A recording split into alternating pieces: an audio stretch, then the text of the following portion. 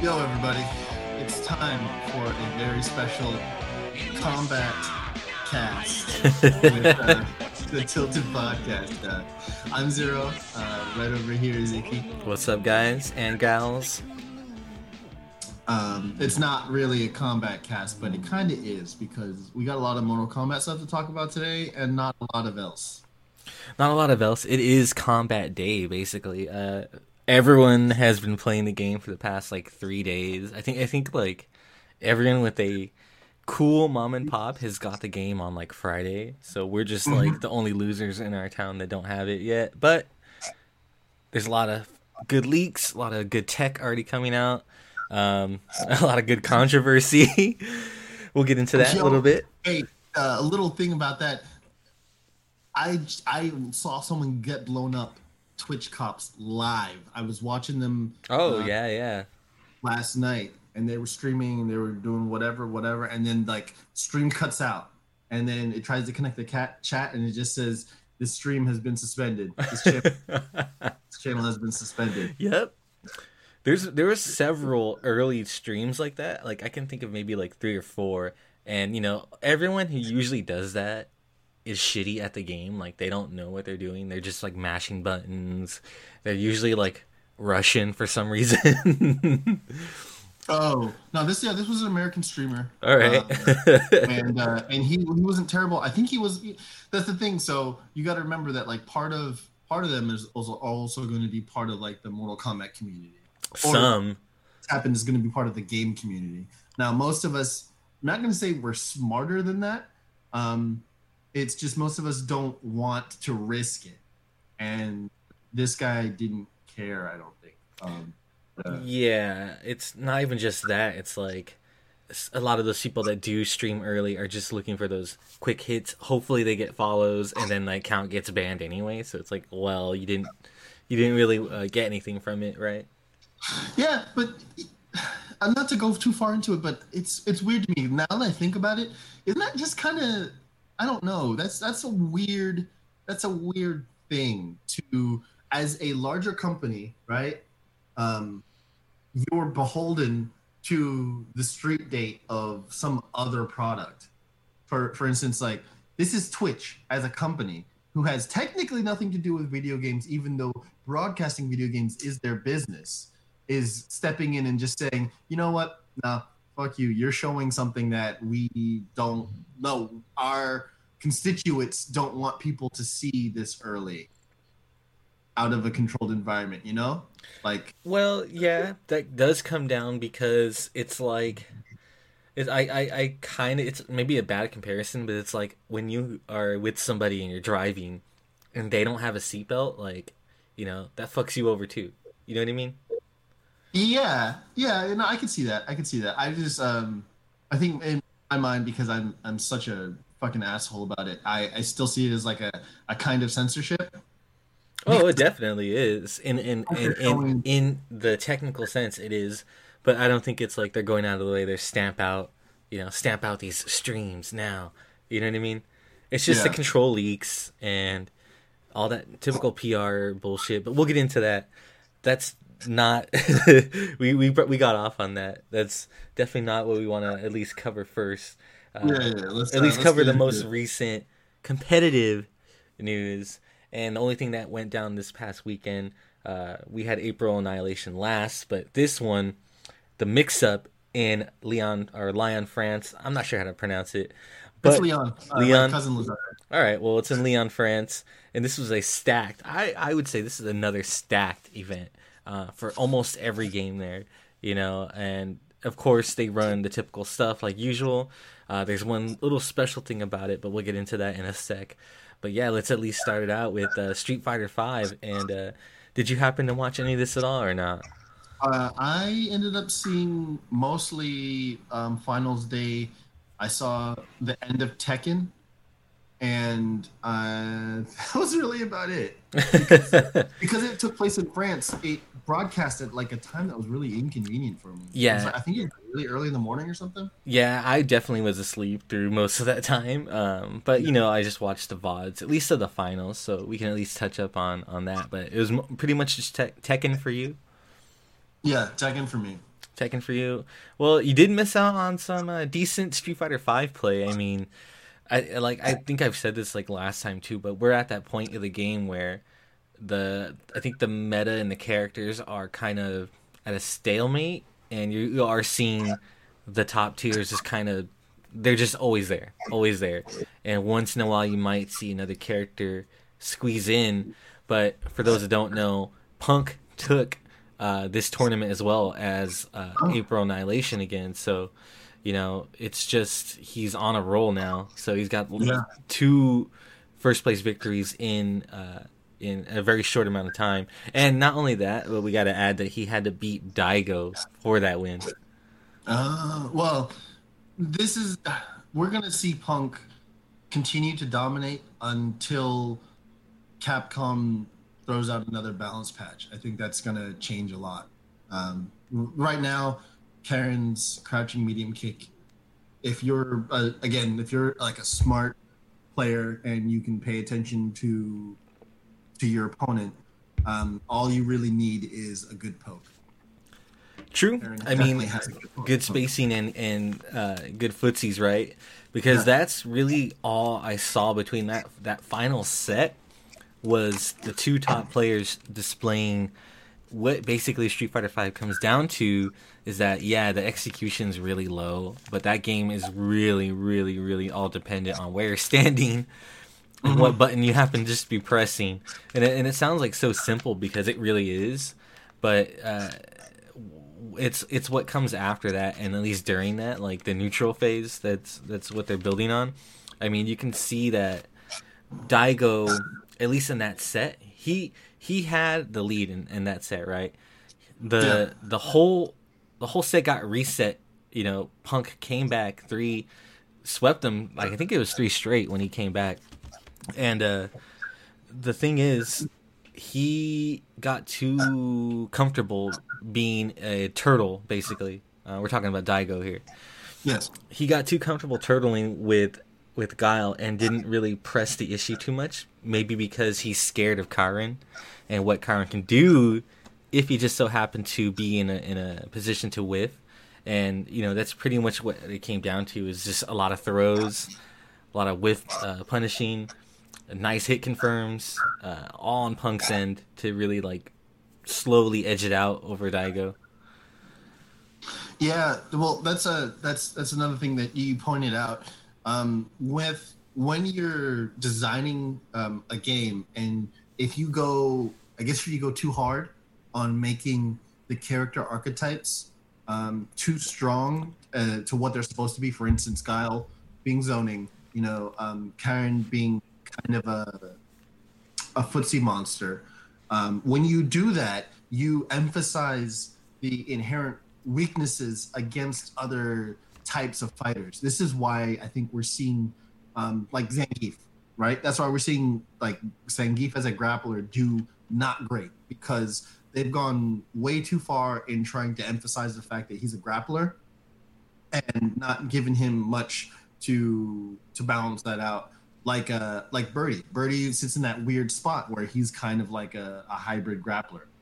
And in this case, you're seeing that a character like Guile, who they've focused on being a zoning character, because we've seen Guile be very strong in like earlier seasons because his frame data and his play style was more of a hybrid.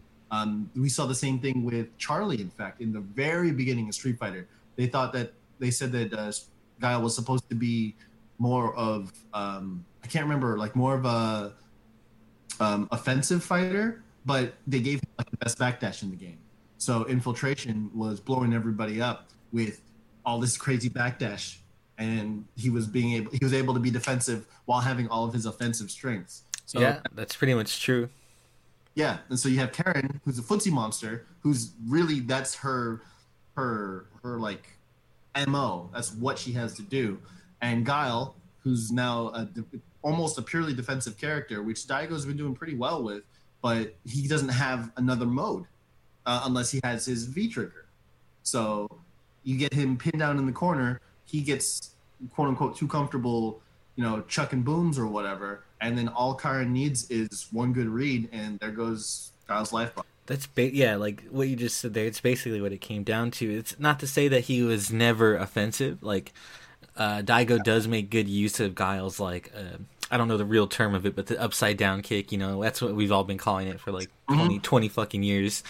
Makes good use of it, at least as an offensive tool. But it really came down to just getting thrown a lot, and it's just funny how Street Fighter V kind of just breaks down to getting thrown, or you get whacked for trying to tech the throw, right? Yeah. And that's pretty much like it just came down. He got too turtley, Punk read it, threw the fuck out of him, and then when he got scared of it, would just whiff punish like everything. Yeah, and it's easy to say that. It would be easy for one to say that, like, okay, well, you know, if they changed how like the throw game worked a little bit, and like how the character collision boxes worked a little bit, it might make that better. But that just opens up more problems, because if you diminish the throw game on one side, then you basically make the defensive game for characters stronger. So basically, if you change the throw game at all, it would make Guile stronger. There's like a balancing act there that they're not going to get. I don't think. No, and I think everyone's been bitching about more defensive options anyway. And I think we're just talking about like making V reversal, you know, good stuff like that. At least invincible Shoryus on my wish list. But I mean, it was a great set regardless. A good tournament. You have a lot of killers always, like Dogura, Haitani, Fudo. You know, Tokido was there. Surprisingly, cool. Tokido didn't get a real top 8 spot. He was right under. You know what I mean? Mm-hmm. So crazy Street Fighter performances there. I mean, and then not only that it was insanely hype, but like you said, Tekken. You know, if you want to go on to Tekken really quick, Super Akuma, like what the fuck was that, man? Like, yo, so everyone who plays Tekken knows that Akuma, it has damage. Like that's Akuma and Geese, and technically Eliza. All of those characters that are the quote unquote 2D characters, they lack in early game strength, they make up with end game strength because they have super meters. And once they have super meters, they have all kinds of like Super Akuma, not Super Akuma, I'm sorry, Akuma and Geese both have states where they can cancel out. I think Akuma basically just gets the focus dash cancel, and Geese has max mode, which leads into a cancel that's a dash. So those characters, you give them meter and they get damage. What you're about to see is Akuma making like the most like Guile comeback we've seen in years. This thing, okay. First off, it's disgusting. Yeah, it's a little bit gross. It's deserved. Well, okay. Well, let's just let it speak for itself, because you see here, Akuma's in rage. He has a magic pixel. He's a back against the wall, and just happens to also get that lucky hit, that float, and then from there on, you see it's pretty much end for Jin. He had full meter, decided to spend it on Raging Demon. That alone, he spent rage. He spent rage, but like he used the meter on 2 focus dash. Either way, ending that with Raging Demon, just insanely like clutch kind of like combo. They're all from a jump in, like it's just a touch of death, basically, if you want to call it that. It was basically a touch. Because he brought Jin to almost exactly the amount of life that he had. Oh yeah. And then just to top it off, though, the wake up low parry. Yes. That was it. That was like the combo. Sure, everyone's seen that Akuma combo. Everyone knows that combo does a grip of damage. But to just like get that hard of a read on your opponent when you have no life left, that was a last minute parry. I mean, that was a literary parry. But that was literally. Just download complete. Like, I know you want to hit me like so bad. Like, Yoink just slapped the victory out of his fucking face. Like, insane. This is an insane combo, and well deserved, because Super Akuma actually came to take first place. So, you know, big ups to you, homie. Yeah. Well deserved. If you can pull that kind of combo off in tournament, like well deserved. Like you deserve everything, that all the good luck and good fortune in your life. You know. He's been grinding in that game for a while. I've seen him in only the top 8 and maybe winning places of like I don't know if it's European or South American tournament series, but other than that, I feel like he showed up at Evo once. But well, I think he is from France, so you know it does. Is he from France? I believe so. Okay, could be wrong on that. Please correct me if I am wrong. But yeah, that's another thing. I think most European players we don't get a whole lot of exposure to. If you want to put it that way, they don't come over nearly as much. At least it's not as much as like the Japanese and the Koreans. Yeah, no, that and then a lot of his matches in general were pretty fucking cool. That was it was a good top 8 overall. You guys can click around in the internet and find videos of Eris almost dropping his damn pizza trying to watch. Oh yeah, a pretty good reaction video of just we just saw it right now. Watching that live, it's just insane. So. And it's just top level play at the best of it. I think we're the 2.5 year in for Tekken 7 since the release. We're almost like at 2 years, 2 years and some change. I think. Are we? I feel like we're more than that. More than that? This is season 4. It's 2017, right? So we're a couple years in. Either way, we're seeing like. How far people have gotten so far in this game. As far as like execution and tournament performance. Pretty crazy. And surprisingly, the Koreans didn't actually do that well, at least here in the results.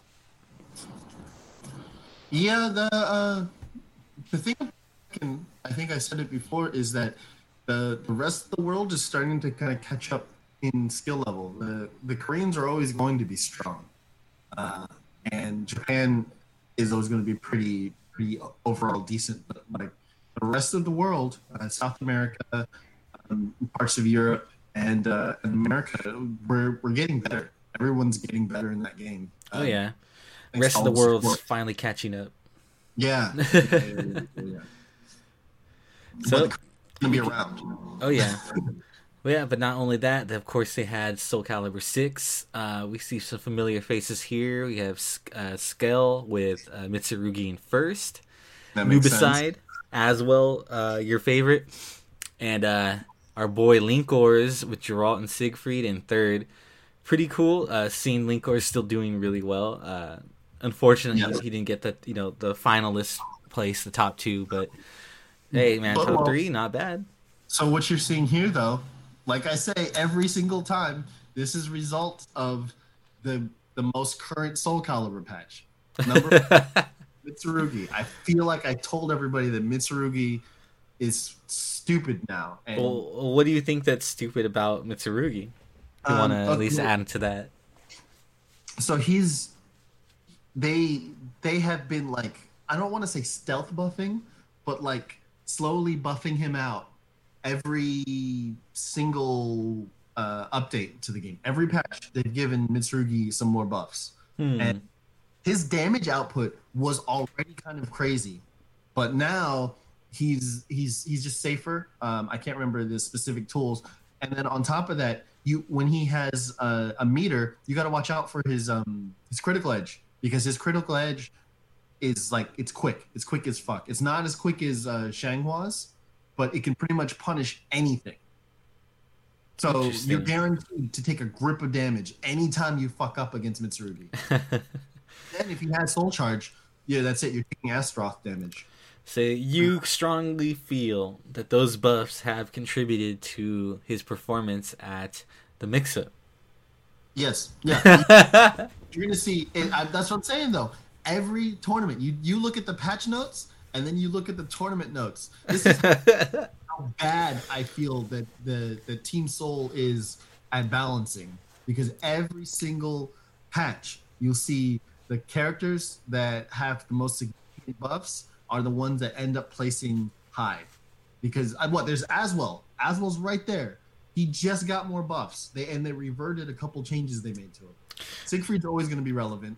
Yeah. Except for the time the very small time when he wasn't relevant, when they took away a couple of his tools and then gave them back and then gave him more tools. Like it's just it. You're gonna keep seeing it go like that because that's how they balance. That's why I don't really play the game anymore, and it's pissing me off. It does seem like knee-jerk reaction kind of balancing, so where they don't let things play out for the long run, or at least a sort of long run. You know what I mean? Yeah, and they're not making thoughtful changes. It's Mortal Kombat X all over again with Team Soul. They're just like they'll make these changes. They've given characters new moves in this patch for no fucking reason. Yeah, so it's kind of just knee-jerk additions and stuff like that. Yeah, it's just like, come on, guys, we don't want to beta test the game for you. Just fucking think through it. Well, there's probably going to be a Soul Calibur 6 Game of the Year edition with all the changes and whatever else comes out, so look forward to that. Let's Astaroth is still gonna be garbage. So yeah. Hey man, not a good look for Team Soul. So what's his name? Okubo? Yeah, Okubo. Get with it, man.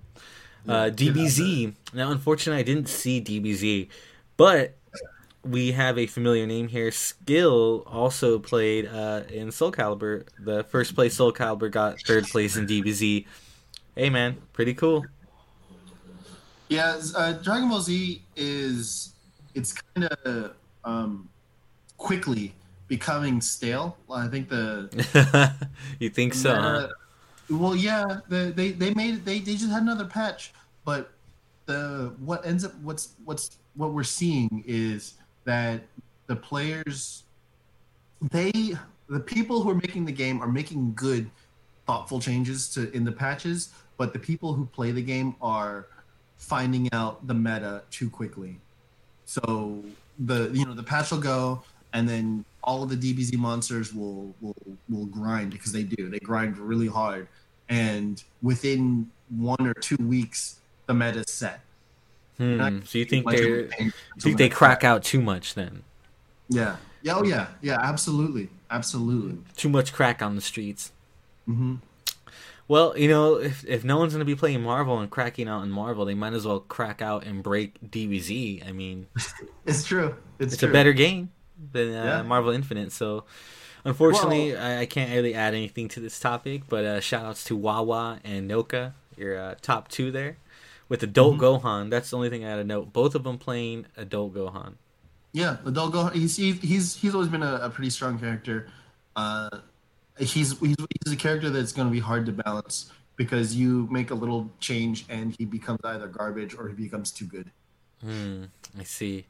Hey, we got a base Goku though. Hey, vanilla Goku, not bad. Oh, and speaking of DBZ, GT Son Goku Kid whatever. Oh yeah, Child Goku is going to be revealed. I think right around the corner. Yeah, I think actually tomorrow we're going to hear something. Yeah. So Goku. Unfortunately, we'll have to cover it next time. Yeah. But what I did want to talk about, and I alluded to earlier, DOA 6. Now, if we can remember correctly, this was the first stop on the DOA 6 World Tour, the World Championship, whatever the hell it's called. And we have a familiar face here in first place, Excalibur Blades. Yeah.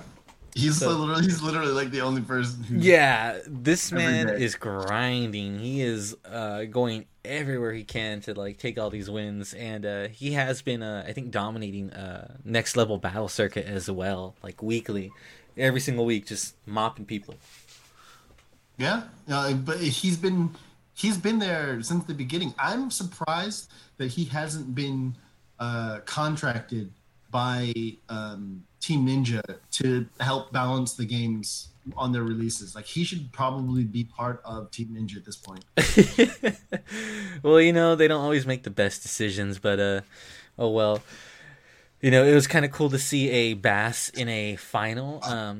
people have been saying he's a pretty strong character, but maybe I'm just not a great enough player to really see it. But I can see here, at least in this set, he does have a hard time fighting against Phase 4. And in my opinion, I know for sure he has a hard time fighting against the ninjas in general. They just kind of like overwhelm him, at least on defense. Well, from what little I know, Bass kind of has your typical grappler problems.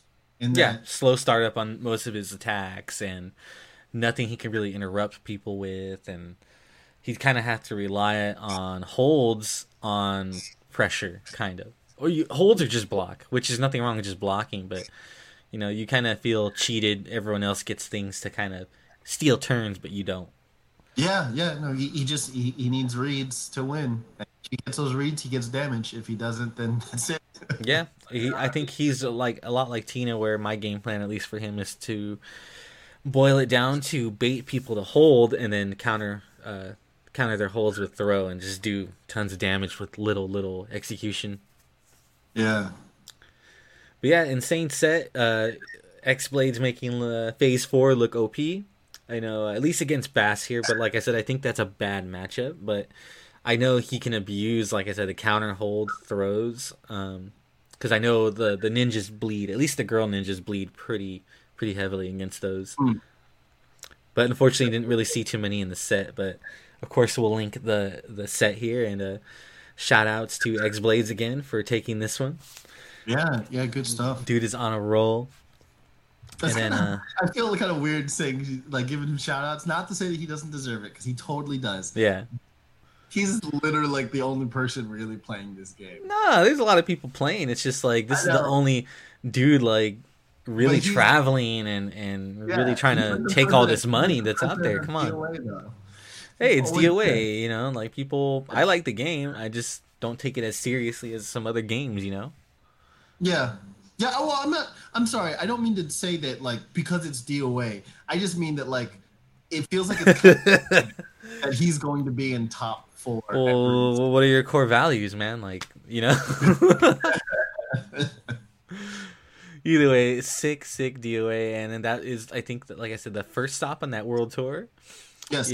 Fuck it, man. He's going to be forever known as the first champion or the first, first place victor.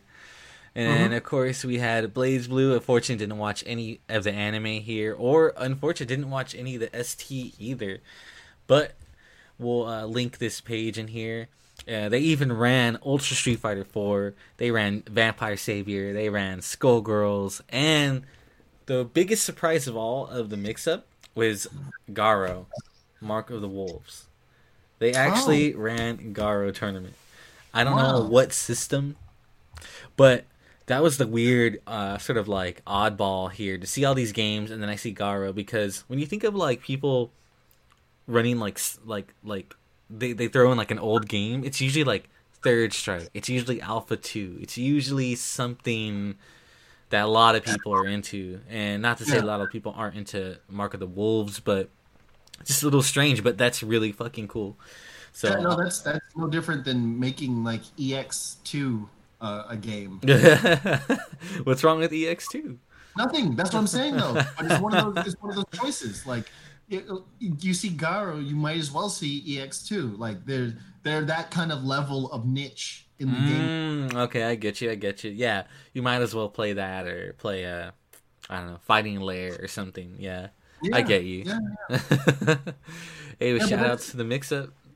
That is something to say about Europe, though, is they kind of not on the same level as Japan, but they have really dedicated player bases to really specific like niche games that are technically dead at this point. True. Yeah. But like I said, it's just cool to see that support for something that people love, but you never see any like tournaments of. So niche game, but there's another thing about Garo we'll touch on later, but want to move on to the next topping. Oh wait, you know what? I can't really see it there. What character won Garo?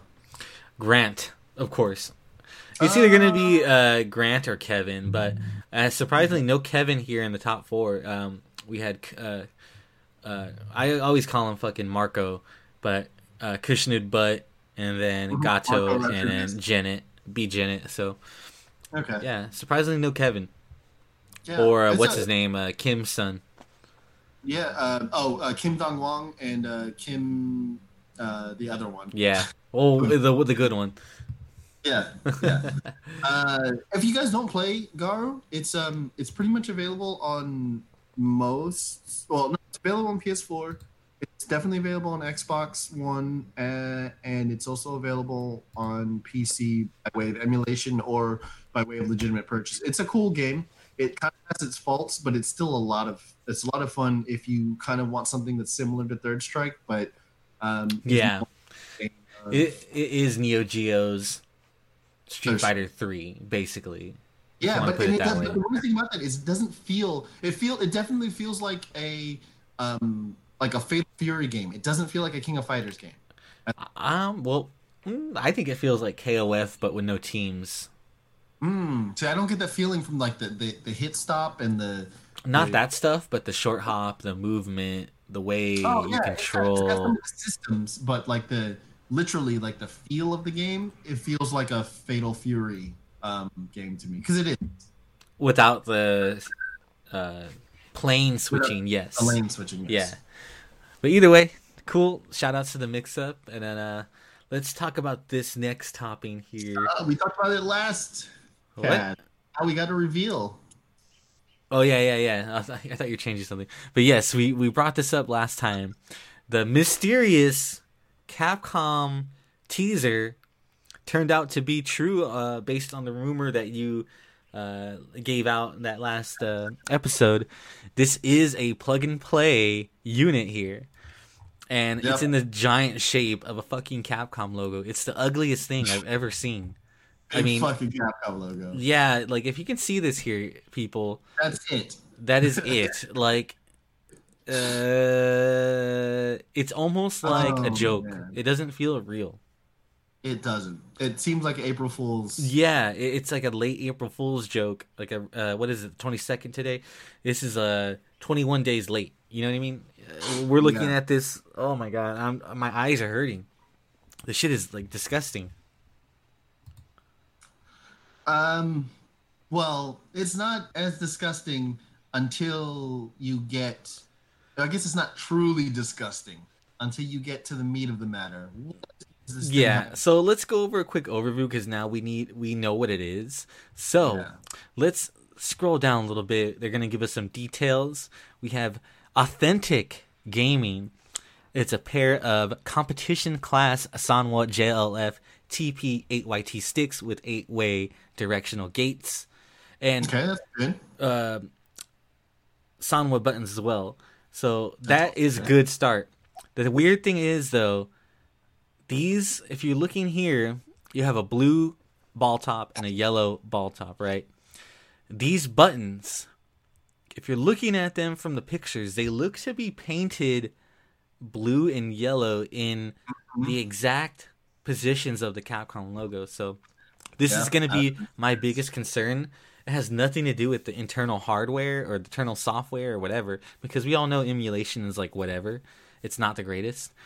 But Yes. those buttons, if they are uniquely painted, what's to say? Replacing them. Yeah, replacing them is going to be a huge bitch, and it might be the most expensive part in the future of this whole fucking stick is getting matching buttons that are not chipped and scraped, because those can't be clear.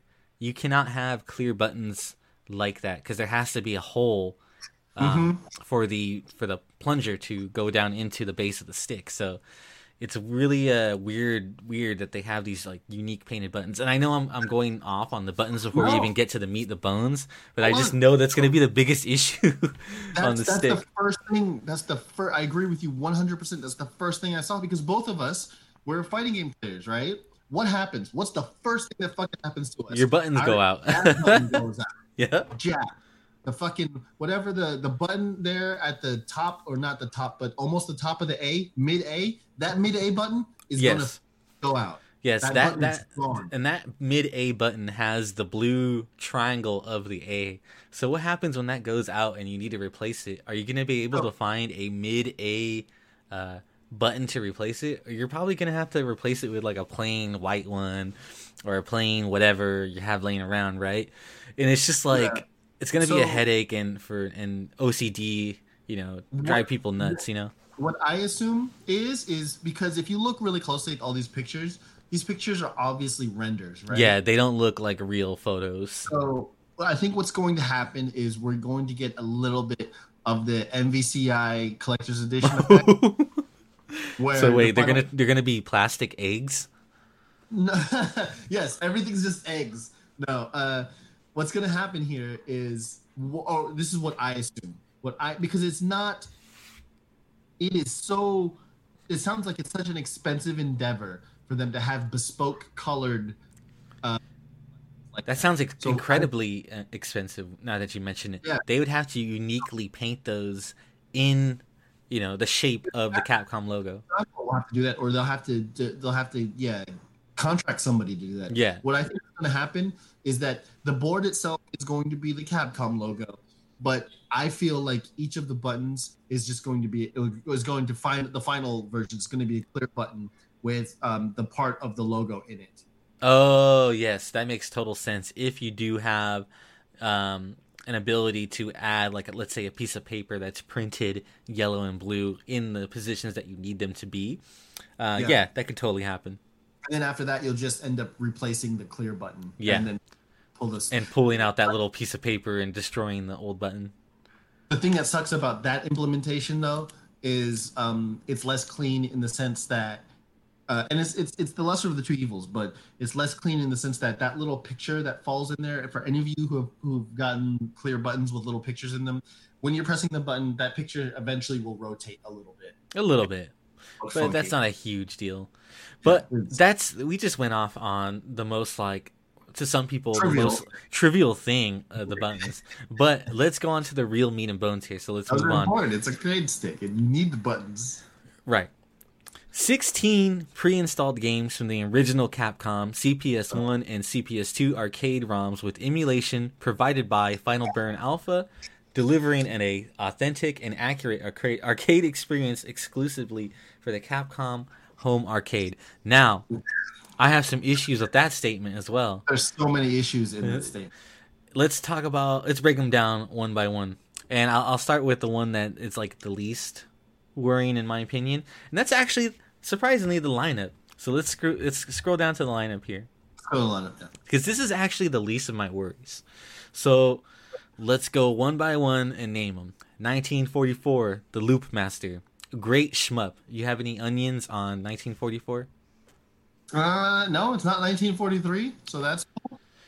Like, it's a classic Capcom. It is, and it's from a CPS1, I believe. So these graphics in this one are a lot more detailed than 1942 and 1943. I'm a little bit disappointed that it's not 19XX, which was on the CPS2, and it's got pretty good graphics, but it's still a good shmup, classic, right?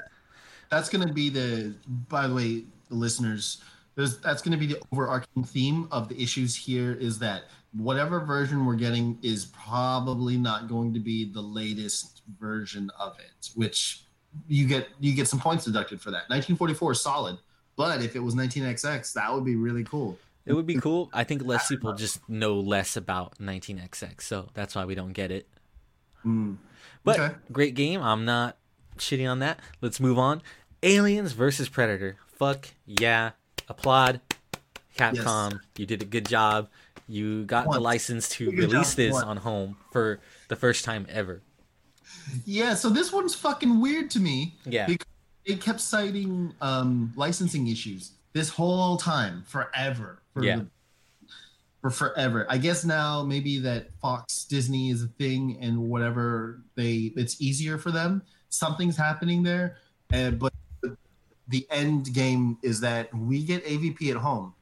The price we have to pay is to have it in a stupid Capcom logo. Yeah, and the only other disappointment I have about this reveal is that something like this, to license this, must have took a long time. Let's just say like 6 months to a year, right? Mm-hmm. They could have had this worked out forever ago. What's to say, like, why didn't they release this on its own as a download for the PSN or Xbox or Steam or something. You know what I mean? Nintendo eShop. I'm mad about that.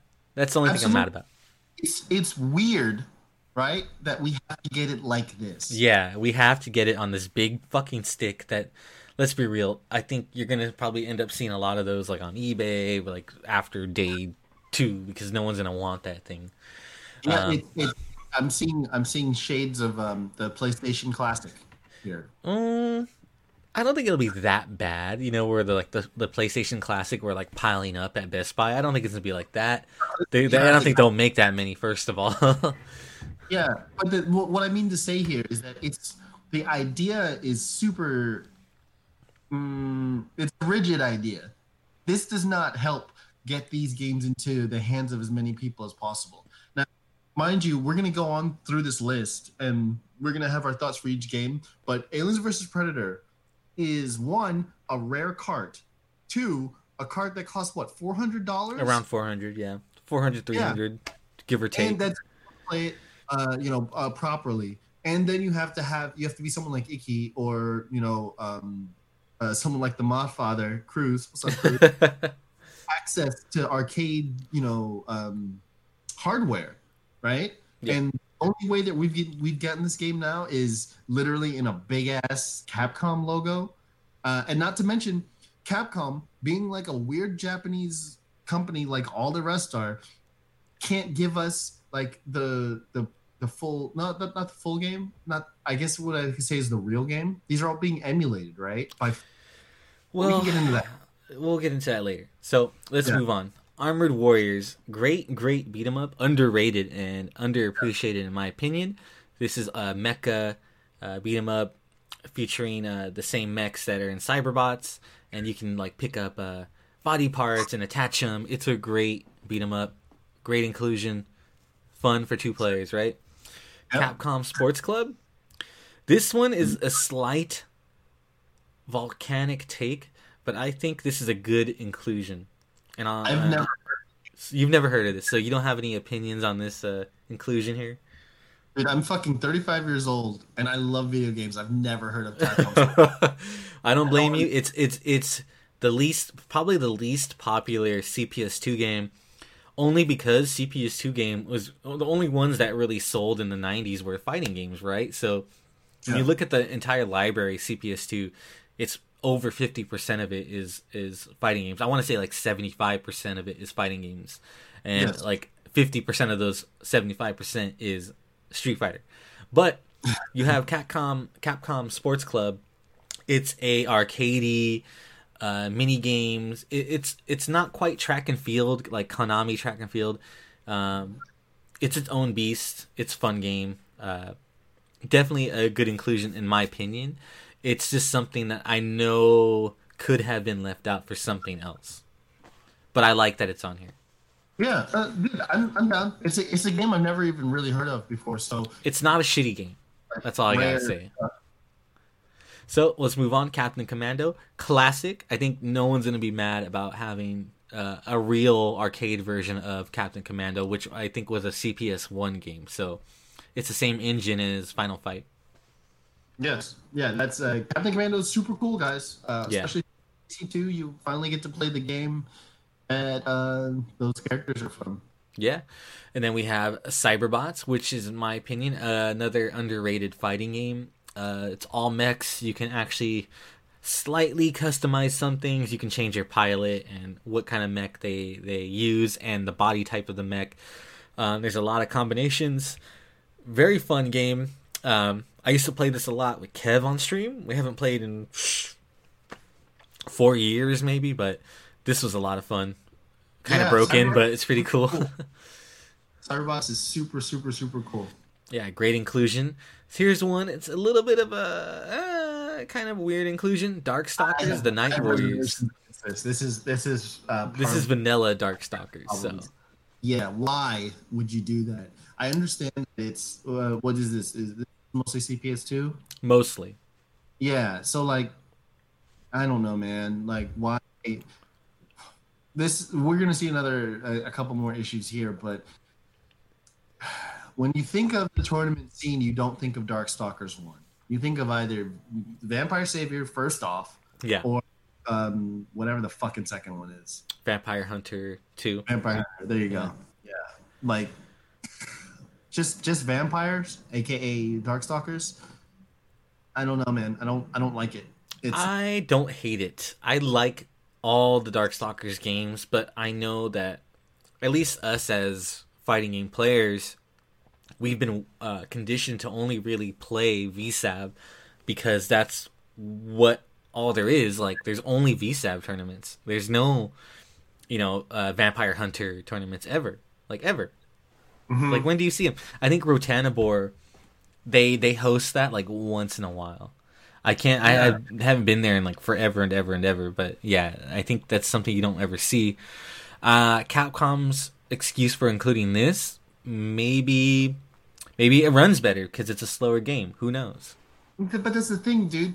Like, and I can get more into this later. That's not an excuse. You're the company that dev the games. Like, well, when you say that, we'll get into that after the list. To make this stuff work. Yeah, so that's, I don't know. You get a thumbs down from me for putting Darkstalkers 1 in there. It's a thumbs up, but it's a spiritual thumbs down. So let's move on. Eco Fighters. Eco Fighters is another shmup. The plane, I forgot. I actually forgot what the plane is, but it's a shmup. It's not bad, and you're gonna need at least more than one. So fuck it. This one actually is the only game I can see here because you already have 2 other shmups. You don't need a third one. You know what I mean? So, but I don't hate this game either. That's the only kind of disappointment I see. So, moving on. Final Fight. Classic. I don't see any issues with Final Fight. No. Final Fight, that's fine. That's the Final Fight 2 was like a SNES only, right? Well, it was SNES for the first home release, and it didn't have multiplayer. It was only single player, and it was missing Guy. And then it did release on the Sega CD, like, if not at the same time, like a year, if a couple months after. And, I'm sorry. By that, I just meant console only. So. Console. It was Super Nintendo and the Sega CD. Yeah, Final Fight's pretty much the only arcade version of Final Fight that you ever got. So there's no reason not to put Final Fight. Like, Final Fight was probably the impetus for this, like, oh, we should probably get Final Fight in people's homes because no one's talking about Final Fight. Yeah, I mean, they did have the HD release when it came out on PSN 2015, I think. Yes. It came with a Magic Sword, I think. Yeah, but if you're gonna say, hey, quickly list off like 3 Capcom arcade games from the 90s, Final Fight is on that list. Oh yeah, definitely. It's one of the ones, like, the average Joe is gonna be like, oh man, I remember Final Fight. You know what I mean? Yep. Yeah. So that works. Yeah, and then another classic right after that. No arguments for me. Ghouls and Ghosts. Who can hate that? No, the game's great. No. No arguments. Hard as hell. Fun as hell. And then we go on to Giga Wing, which is another shmup. Like I said, right? 3 shmups. That's, at least this one's better than Eco Fighters. A lot of faster pace, harder in my opinion. I rather play Giga Wing over any of those 2. So I'm not hating. the first time I played Giga Wing was Dreamcast. Yeah, Dreamcast port was the only port that I ever had. I've never played the arcade version. I've never seen that arcade anywhere. So unfortunately, I'm one of those scrubs. In Japan. Yeah. But so it's bullet hell though. So. Yeah, that's why it's harder. It's more entertaining than the other 2. Like, fuck it, I'm down for Giga Wing. Here's another one that we technically never really had a home port for is Mega Man: The Power Battle. This is pretty cool that they included that, which is it's a pseudo fighting game. It's a boss rush game. Boss rush, yeah. Yeah, boss rush. Mega Man 1-on-1. All you're doing is just boss patterns the whole game. It's pretty fun if you enjoy that aspect of Mega Man. And I'm definitely not mad that they have that on there. It's cool to see. Yeah, pretty sick. And then Pro Gear. Okay, I take that back. That's 4 shmups. Pro Gear is actually a shmup as well. There is a gimmick, I think, with some of the planes. I can't remember right now. But 4 shmups, that's why I say Eco Fighters could have been the one that they swapped out. For anything else? Anything. It could have been another Street Fighter game. I really wouldn't have mind of having like a second Street Fighter. Because other than Pro Gear, we get Street Fighter 2 Hyper Fighting, which I personally like. I like Hyper Fighting. What's your opinion on this one? Yeah. No, but for real though, this is again like Hyper Fighting has a niche and it has a player base, but it's nothing compared to Super Turbo. Yeah. It's really, really small compared to Super Turbo, so that's why if they could have left out Eco Fighters and put on ST, that would have been sick. But we get something. If you ask me, the way to go about it is to always, you never, without exception, always do Hyper Fighting in ST. Yeah. I mean, the Anniversary Collection got that right, at least with the online. You could play Hyper Fighting online, and you could play ST online. Like, cool. Mm-hmm. That's all I wanted. Moving on, Strider. Now, this is Strider 1, which is a good game. But It was on the CPS1. I think it was like the second or... I can't remember. Maybe like in the top 4 or the first 4 releases for that. And I think it hasn't aged that well, mainly due to the sound. I think the sound gets on my nerves in this game. But it's a good game. Yeah, no, Strider's good. It's also worth mentioning that both Strider and Ghouls and Ghosts one-player games. Yes, those are one-player only quarter munchers, so they're going to take you a while if you're not used to them. Yeah. But I think they are great inclusions because those are still really, really, really good. And I think if you had to have a Capcom Home arcade, these two need to be on there. As well as the last one, Super Puzzle Fighter 2 Turbo. I think this was a given as well. You need Puzzle Fighter. Well, it's only one. It's one of Capcom's only puzzle games. Well, the only one that is universally known and played, because they did have I think 1 or 2 other ones, but yeah, no one played those on CPS2. Yeah. So that's the lineup there. Those are the 16 games that we're getting, and keep in mind, peeps, this is gonna be hacked. I'm pretty sure day 2 we're gonna have some sort of software mod, and they're gonna be able to add all the games. More than likely, you're gonna be able to put RetroArch on this little device here. So lineup's cool. We're gonna move on to the next issue. Final Burn Alpha. That is the next issue, because Final Burn Alpha is the emulator being provided here on this. Keep in mind, there is no arcade hardware other than the buttons and the sticks in this machine here. This is gonna be some sort of small, I'm gonna guess Android powered PCB, and that's where it's gonna have Final Burn on. It's gonna run that off of Android, most likely. I'm guessing Android. Yeah, if not that, then some kind of custom Linux. Some sort of custom PCB, but it's gonna run Final Burn Alpha, which is, I think most people know that it's not the best. As far as input lag, and depends on. Oh, this is also another thing. It depends on what build of Final Burn Alpha is being put on here, because not all builds are built right.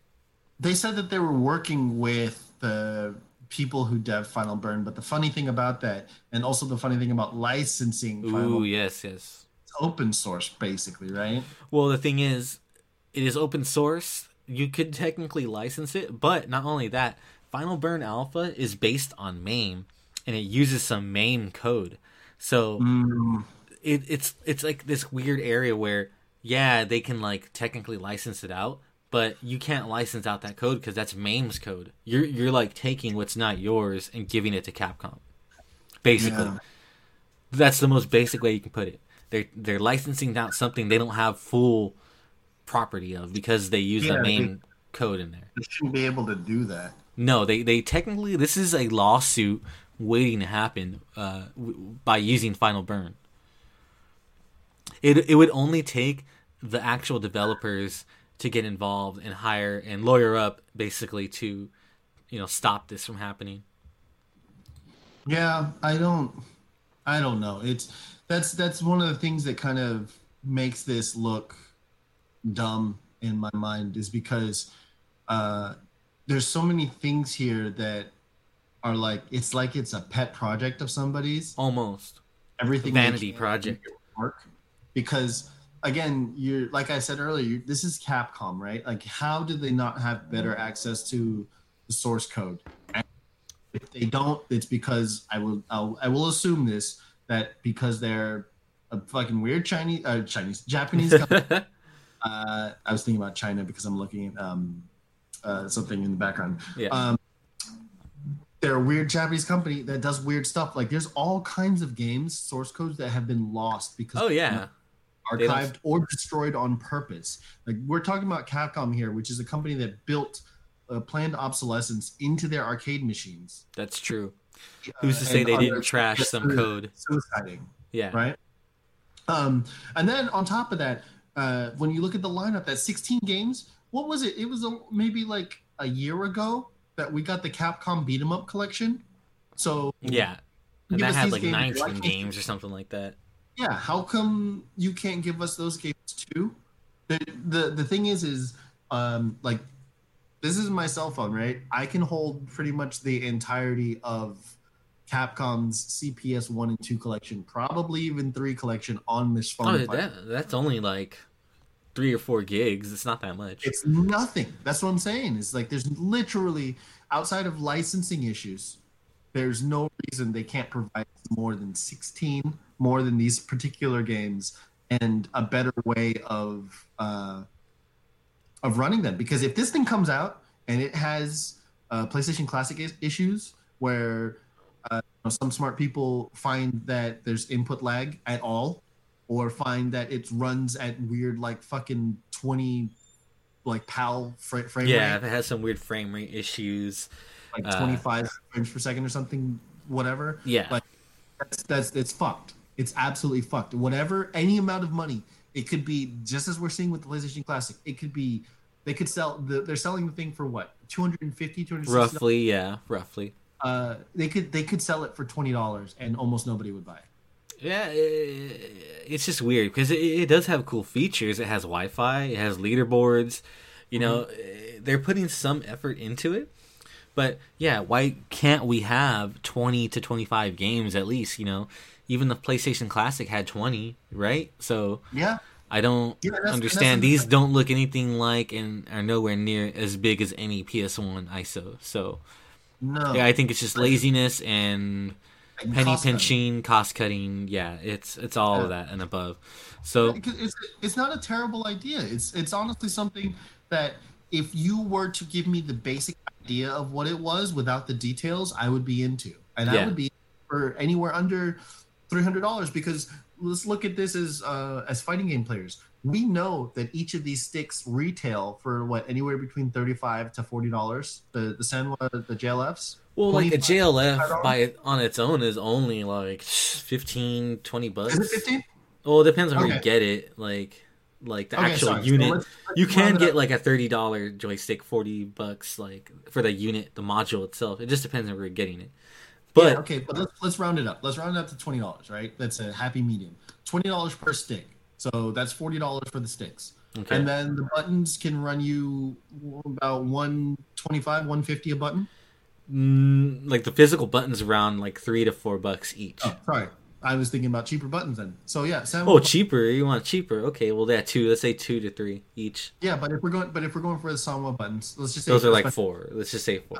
Custom colored buttons, $4 a piece, right? Yeah. You have 6, and then 12, 11, at least 11, 12 buttons. No, 12 buttons. No, 12. I'm sorry, that's too little. 14 buttons, right? 14 buttons at $3, $4 a piece. And then there's the case and the PCB. So even if we were to out, the cost of the product comes out to about $200. $150 at most to produce it. And they're getting wholesale pricing as well, so you can't really say you can, because you can say that this is what it's worth, right? Yeah. So the idea of getting this whole package, the way it's set up and everything for $250 is okay in my mind because what a Vectrix stick is $300. Yeah, Any high end stick is $200 or up. 250 plus, yes. A-Trap 4 is $150 generally, right? Yeah. So, and you're getting 2 sticks worth of whatever. So the value in the hardware is there, or at least it feels like it's there. But everything else is proprietary. So paying that much money for this isn't terrible so long as they make the offer attractive. And right now, the offer is not really attractive to a lot of people. Yeah, 16 is not an enticing number to get you on to buy this thing for that price and for that appearance. I don't think it looks appealing. So why would I want that big ass thing in my home? You know? Yes, that's the thing, is you're gonna have to want it because the money side. That's whatever. Whatever. It's just what's in it that's gonna make you spend the money. Yes. Exactly. Yeah. So either way, that is all we know for the Capcom Home Arcade. I think we've spent a lot of time on this, just grinding it to bits. But yeah, man, it's not the greatest looking thing out there. So we'll see how that turns out. To be honest. Yeah. We'll see on release. Well, Yeah. Basically, I would recommend anybody to not pre-order it and wait for the first couple of days. Yes, totally agree. So, which one here would you want to move on to next? Well, let's just talk about the Smash stuff right now. Smash. All right. So Smash is a game that I know Zero doesn't play too much of. I play a little bit. Smash. We had a massive kind of a patch drop now. We're on version 3.0. And we got our second DLC character, our guest character, Joker, from Persona 5. With guns. So, well, I mean, guns in Smash is not a new thing. We've had Bayonetta, we've had... No. So, it isn't a new thing, but remember when Snake was announced forever ago? Yeah. They said, we can have Snake in the game, but no guns. They specifically said that. And then Bayonetta, and especially fucking with Joker. Joker straight up just has a gat. Yeah. I mean, that's the thing. He's bringing in a lot to the table as far as, like, memes and hype, because everyone's just, like, going crazy over his fucking gun and the fact that Kirby gets a gun when he inhales it. Yeah, that's hilarious. It is cool. It's a new direction for Nintendo, and it's something that I'm gonna end up touching on a little bit near the end of this. But Nintendo is being pretty cool about stuff. Oh, Nintendo's changed their ways on tons of different things, but it's pretty cool to see that they're embracing maturity, I guess. Yes. Speaking of maturity, something that's very immature. We got stage creation in this new patch, so unfortunately I can't show you any examples, but yeah, we got a big option to create custom stages, and with customization comes creativity, and with creativity comes the immaturity. There's been dick stages, booby stages, straight up sex scenes. Some of them are pretty... it's like remember when people started making like really intricate artwork using Minecraft? It's like that. But with, yeah. I mean, you can paint a masterpiece with MS Paint pencil tool. I mean, if you really needed to, you can do whatever. Not to say that. It's funny though, the amount of work that people put into hours and hours and hours of work for Wii Fit trainers' breasts to jiggle left and right while you like fight on them. Like I've seen everything already. And they've all been banned. They've all get banned, and the good ones stay there for a little while, but then someone has to rat it out, and then it gets banned, but someone makes a new one. Shit is crazy. If you guys have Smash and you haven't like tried out the new patch, go download some custom stages and have a quick laugh. And along with Joker, they have some buffs and nerfs to a couple characters.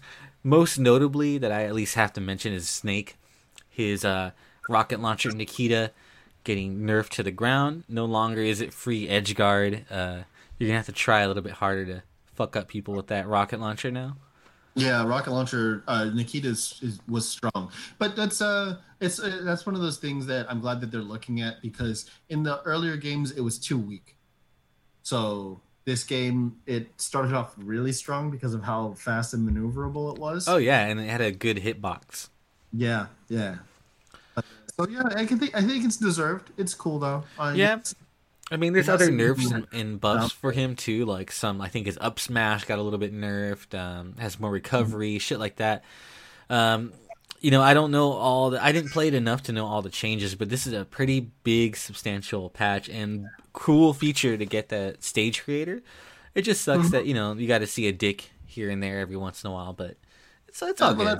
That happens. Any open forum, people are gonna do that. And yeah, I mean that's the main reason why we couldn't upload our own images for like PlayStation icons and stuff.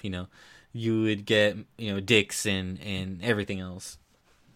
But you can though. Not really. I mean, Yes, yeah, you can. Yeah, anything you change your Facebook picture to, you can make. but that's not your PSN avatar. You know what I mean? That's not on the account. It's on your profile. It's not on the account. Huh. Like if you go on PlayStation Store.com, you're not gonna see your Facebook picture. You're gonna see whatever avatar you chose on PS3 back in the day. Oh, is it? Okay. Yeah, like Mika. Mika is your avatar. Well, that's one that I bought though. Well, that's what I mean. Like even when you go to PlayStationStore.com on the website, that you don't see your Facebook picture. Well, no, because I didn't make it mine, but I don't know. Even if you did, you wouldn't see it. Okay. Yeah. Okay. That's what I mean. Like you can't upload your own image to be an avatar because you would just get dicks and everything. Yeah, I guess so. But no, that can't be, because there's plenty of people on my friends list that, and not on my friends list, that I see whatever picture and it's not a PlayStation. Yeah, you can totally do that on PS4 and it will display and you will see it. But as far as like the PlayStation Network is concerned, you cannot just upload a picture and have that be your avatar. It has to be something from that drop-down list when you made your account. It's like picture of Nathan Drake or a picture of like poop. I know You know what I mean? about. Yeah, Yeah, it has to be those. It cannot be a custom image. Oh, but either way, this goes back to Japan, and Japan makes all kinds of has all kinds of cool ideas, especially centered around the online community. But they don't know how the rest of the world is. So, Or how to moderate. yes, or how to moderate, because they never had to. Yeah. So, when the PlayStation, you guys remember PlayStation Home in PlayStation 3? Oh, yeah. That was supposed to have a theater, and it did have theaters. It did, yeah. We're supposed to host player-hosted media, so you could all have a viewing of like shows or movies or whatever. You put And music, too. I remember that. Music was supposed to be something we were supposed to be able to like play in our like apartments and stuff. Exactly, and we're supposed to be able to have it on TVs or whatever. Mm-hmm. They never implemented that function because they quickly found out that people will just put porn up. Yep. I have porn playing in my apartment. Invite all my PSN friends. We're gonna have a nice little jerk off sesh. Exactly. Like, and that's another reason why gifts that you like. For instance, people have been yelling and asking Sony and stuff to be able to gift games over PSN and whatnot. Yeah, similar to Steam. Yes, it's similar to Steam. That's currently not a thing because partially because of fears that people are going to do things like ask for nudes in exchange for games. Oh, I see. Yeah. Yeah, that's something that happened in PlayStation Home. Hell, if you remember Gaia Online, that was a big problem. Yeah, I do remember Gaia. Yes, people soliciting nudes for currency and garbage. So that shit always happens. It fucking sucks. Yeah, I mean, it happens. I do kind of vaguely remember stuff like that, even in things like I don't know if you ever heard of this, like Coke Studios. It was like a online Flash, very similar to like like Maple Story kind of thing. And yeah, girls would do that all the time. And it's ridiculous. Yeah. It's so But crazy. yeah, shout out to Smash. I mean, well, everyone has to check out that patch. So if you want to talk about censorship and moderation, we got to move on to this next topic here. So let me paste the link. Sony explains new policy regarding sexual content in games. Yeah, so as you guys know, there's all kinds of visual novel games coming out of Japan that have been that Sony has been asked to censor on both shores, regardless of where it's being sold, which is kind of weird because in the past, at least, like Japanese games would get less sexual censorship, but Japanese games would get more violent censorship, and then in the West, it was the opposite. Yeah. Now, kind of basically, if it's got anime tits in it, then it's getting censored, like straight up. The Senran Kagura series, which is a series I enjoy, but I've not given any money to recently because Sony Censorship has recently removed modes and stuff from the game. Modes that I don't even really fucking care about, but it's just the principle of the thing that is keeping me from supporting that. And the director at Marvelous, I think he was a director or a producer, he left Marvelous because of all the issues they have facing specifically Sony censorship policies. And we saw it in the West and not in Japan somehow on the Sony's version of or PlayStation's version of Devil May Cry 5. Everybody remember? Oh, you're right. Yeah.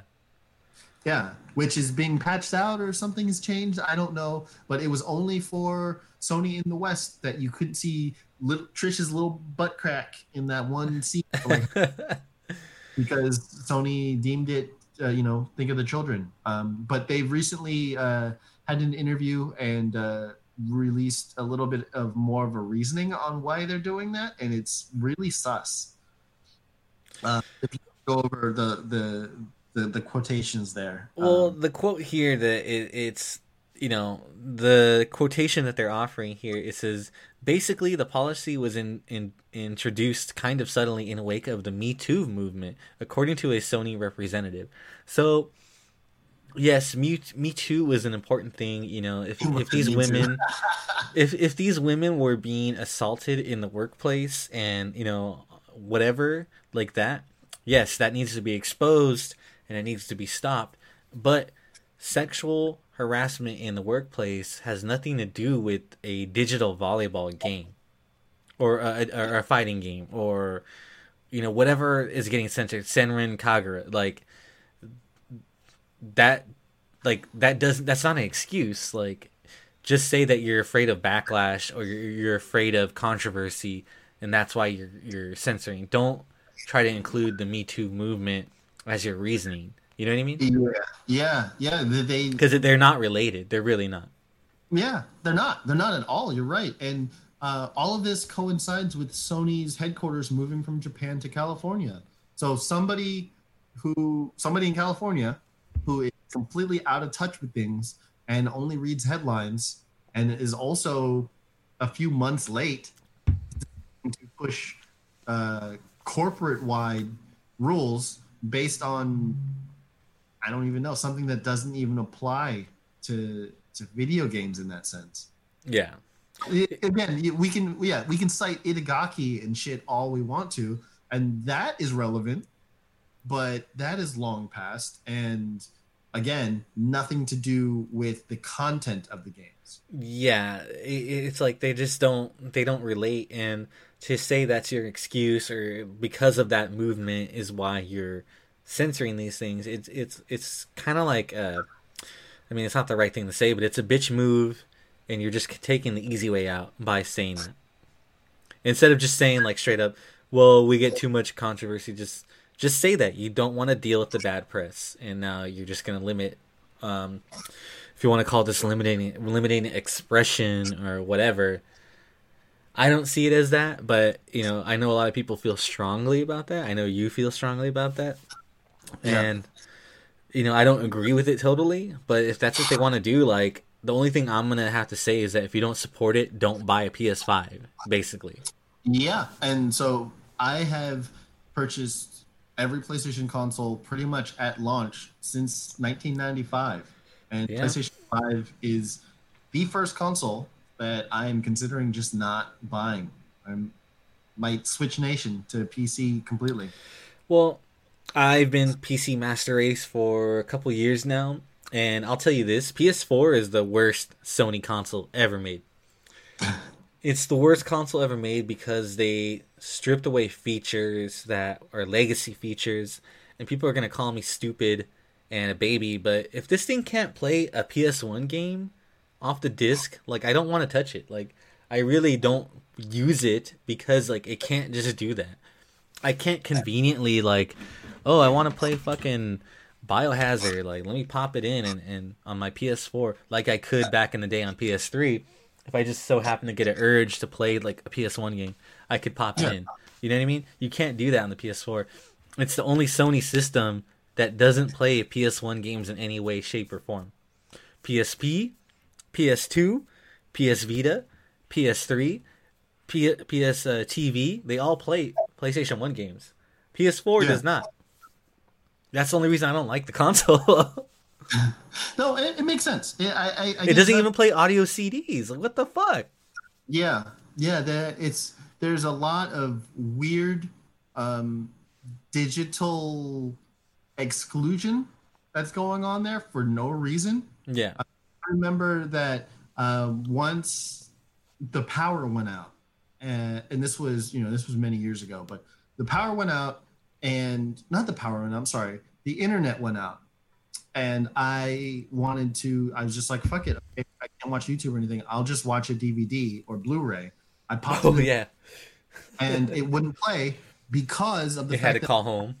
Loaded that ability to do so yet. Yeah.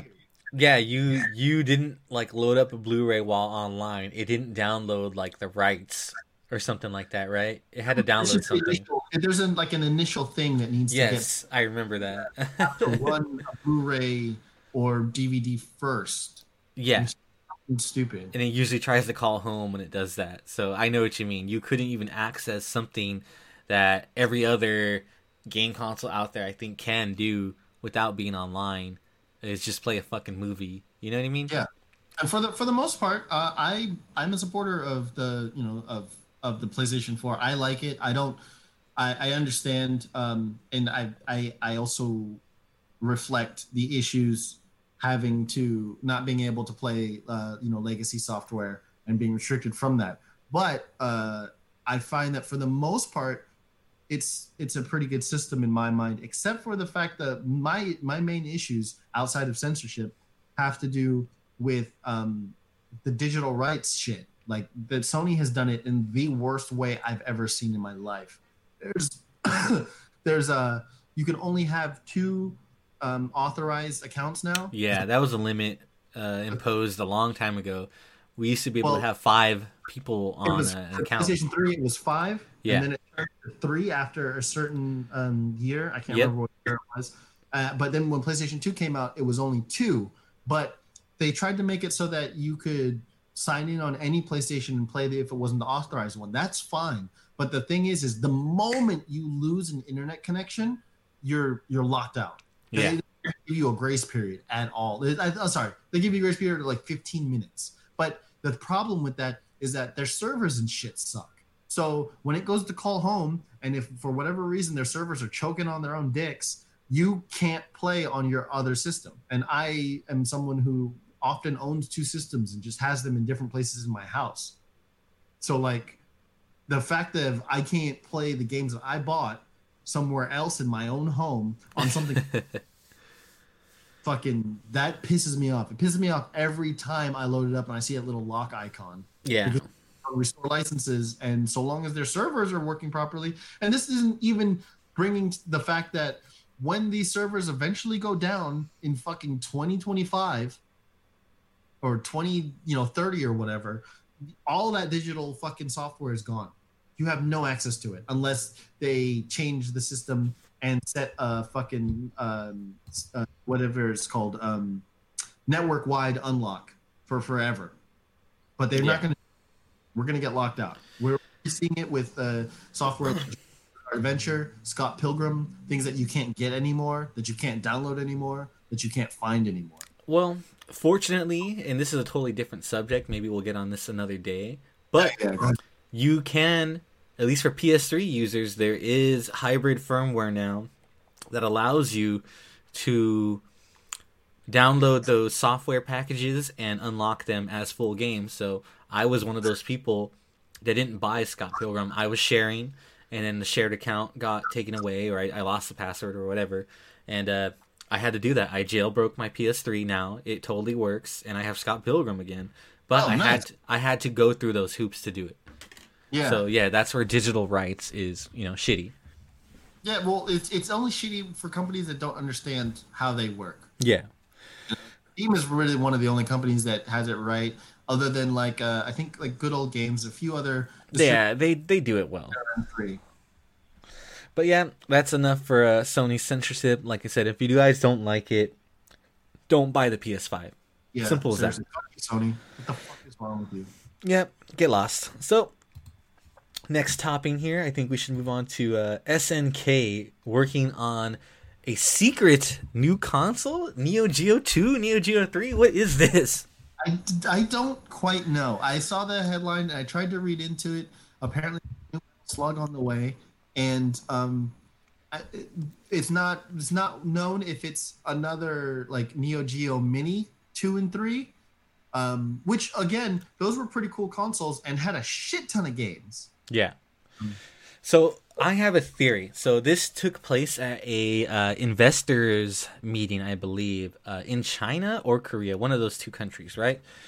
We know that they're owned by Tencent. It's a Chinese, corporation, and they own SNK and kind of tell them what to do, right? So I guess they were really pleased on how well the NeoGeo Mini performed, right? Yes. So at this meeting, they stated that they are currently planning to do a NeoGeo 2 version 2 and version 3.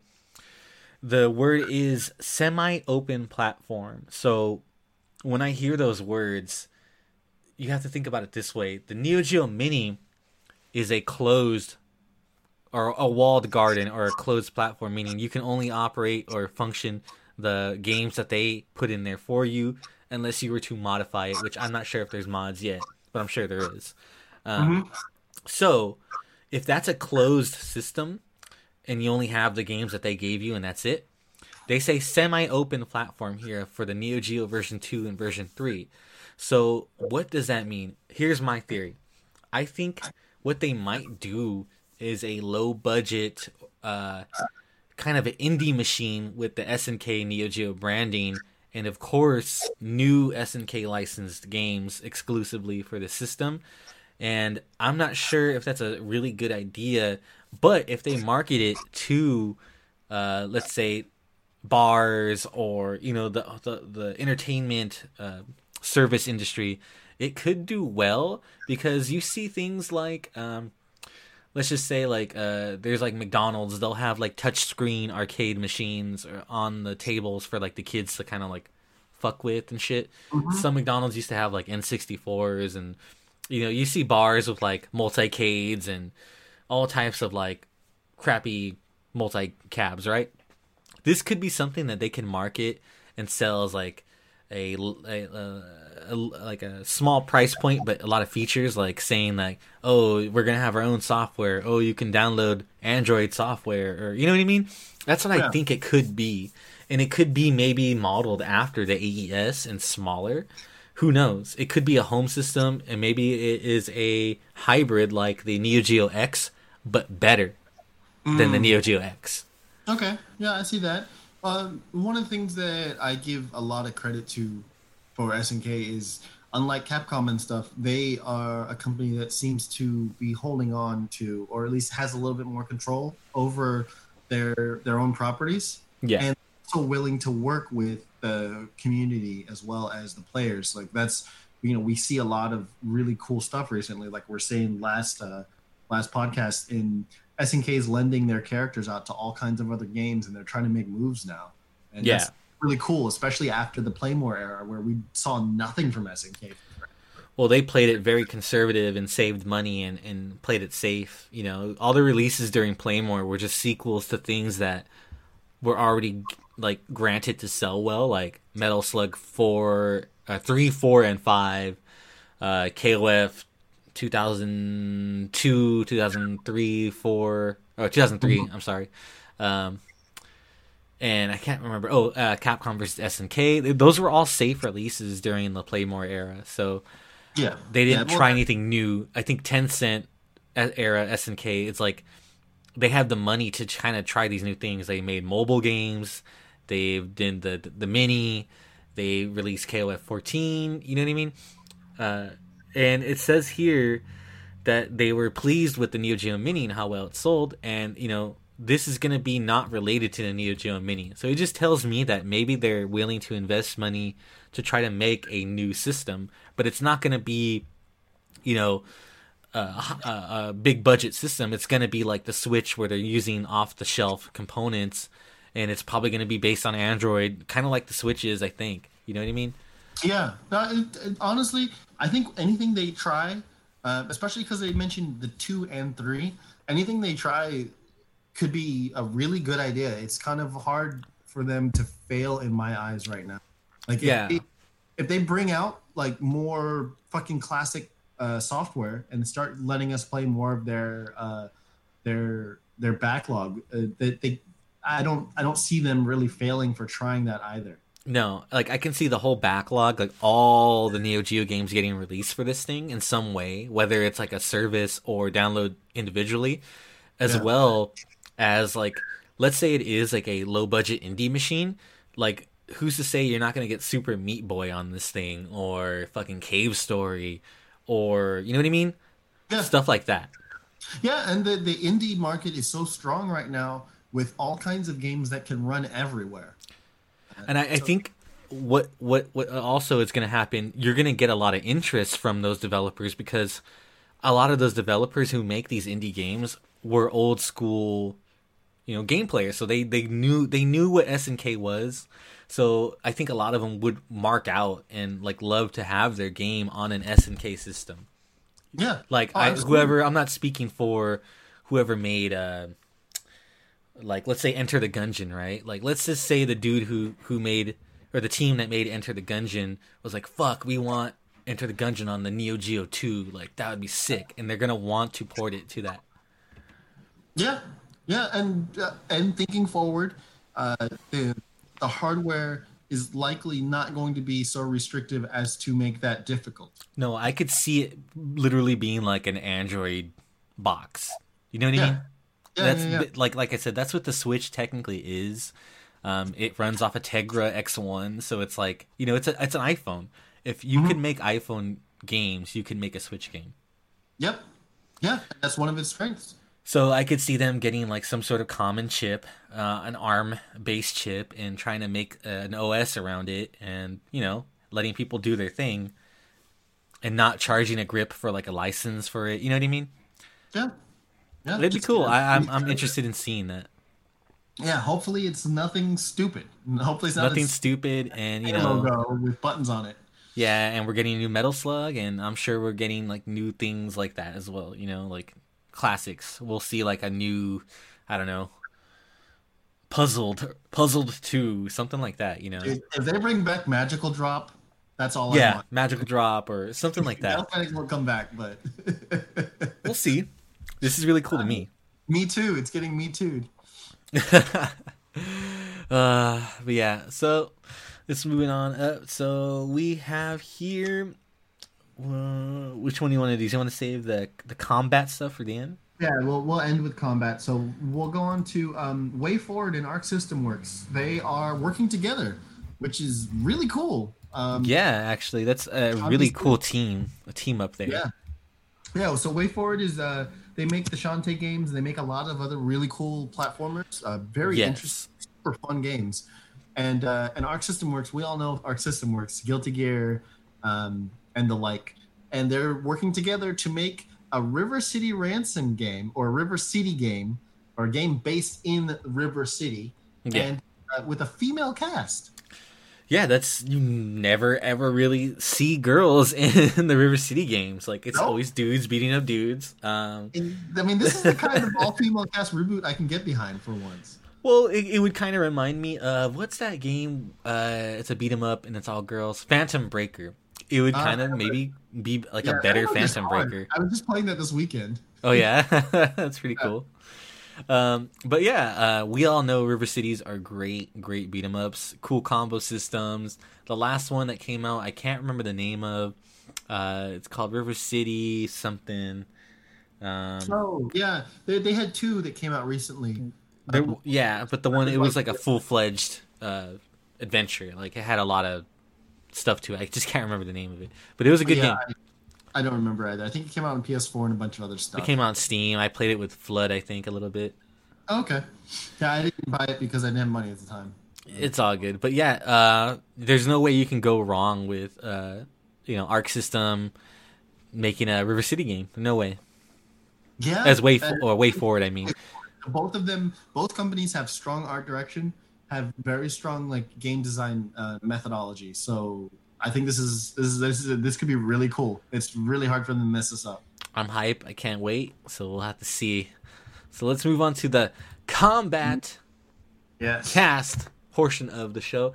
This is the Kombat area that we've been waiting for here. So there's a lot of news. As of right now, everyone's been playing the fucking game. Besides us, because we're fucking losers. So the game is probably out for a lot of you. Oh yeah, I'm sure a lot of you are playing it right now. It's 9 p.m. at the time we're recording. There's so much to go over, and we're just not gonna have enough time to go over everything. I mean, we can go over the basics. So I mean, the rest of the cast is now openly leaked. I mean, it's not even a leak anymore; it's been released. So yes. Frost confirmed. Noob has been confirmed for a long time. Kung Lao.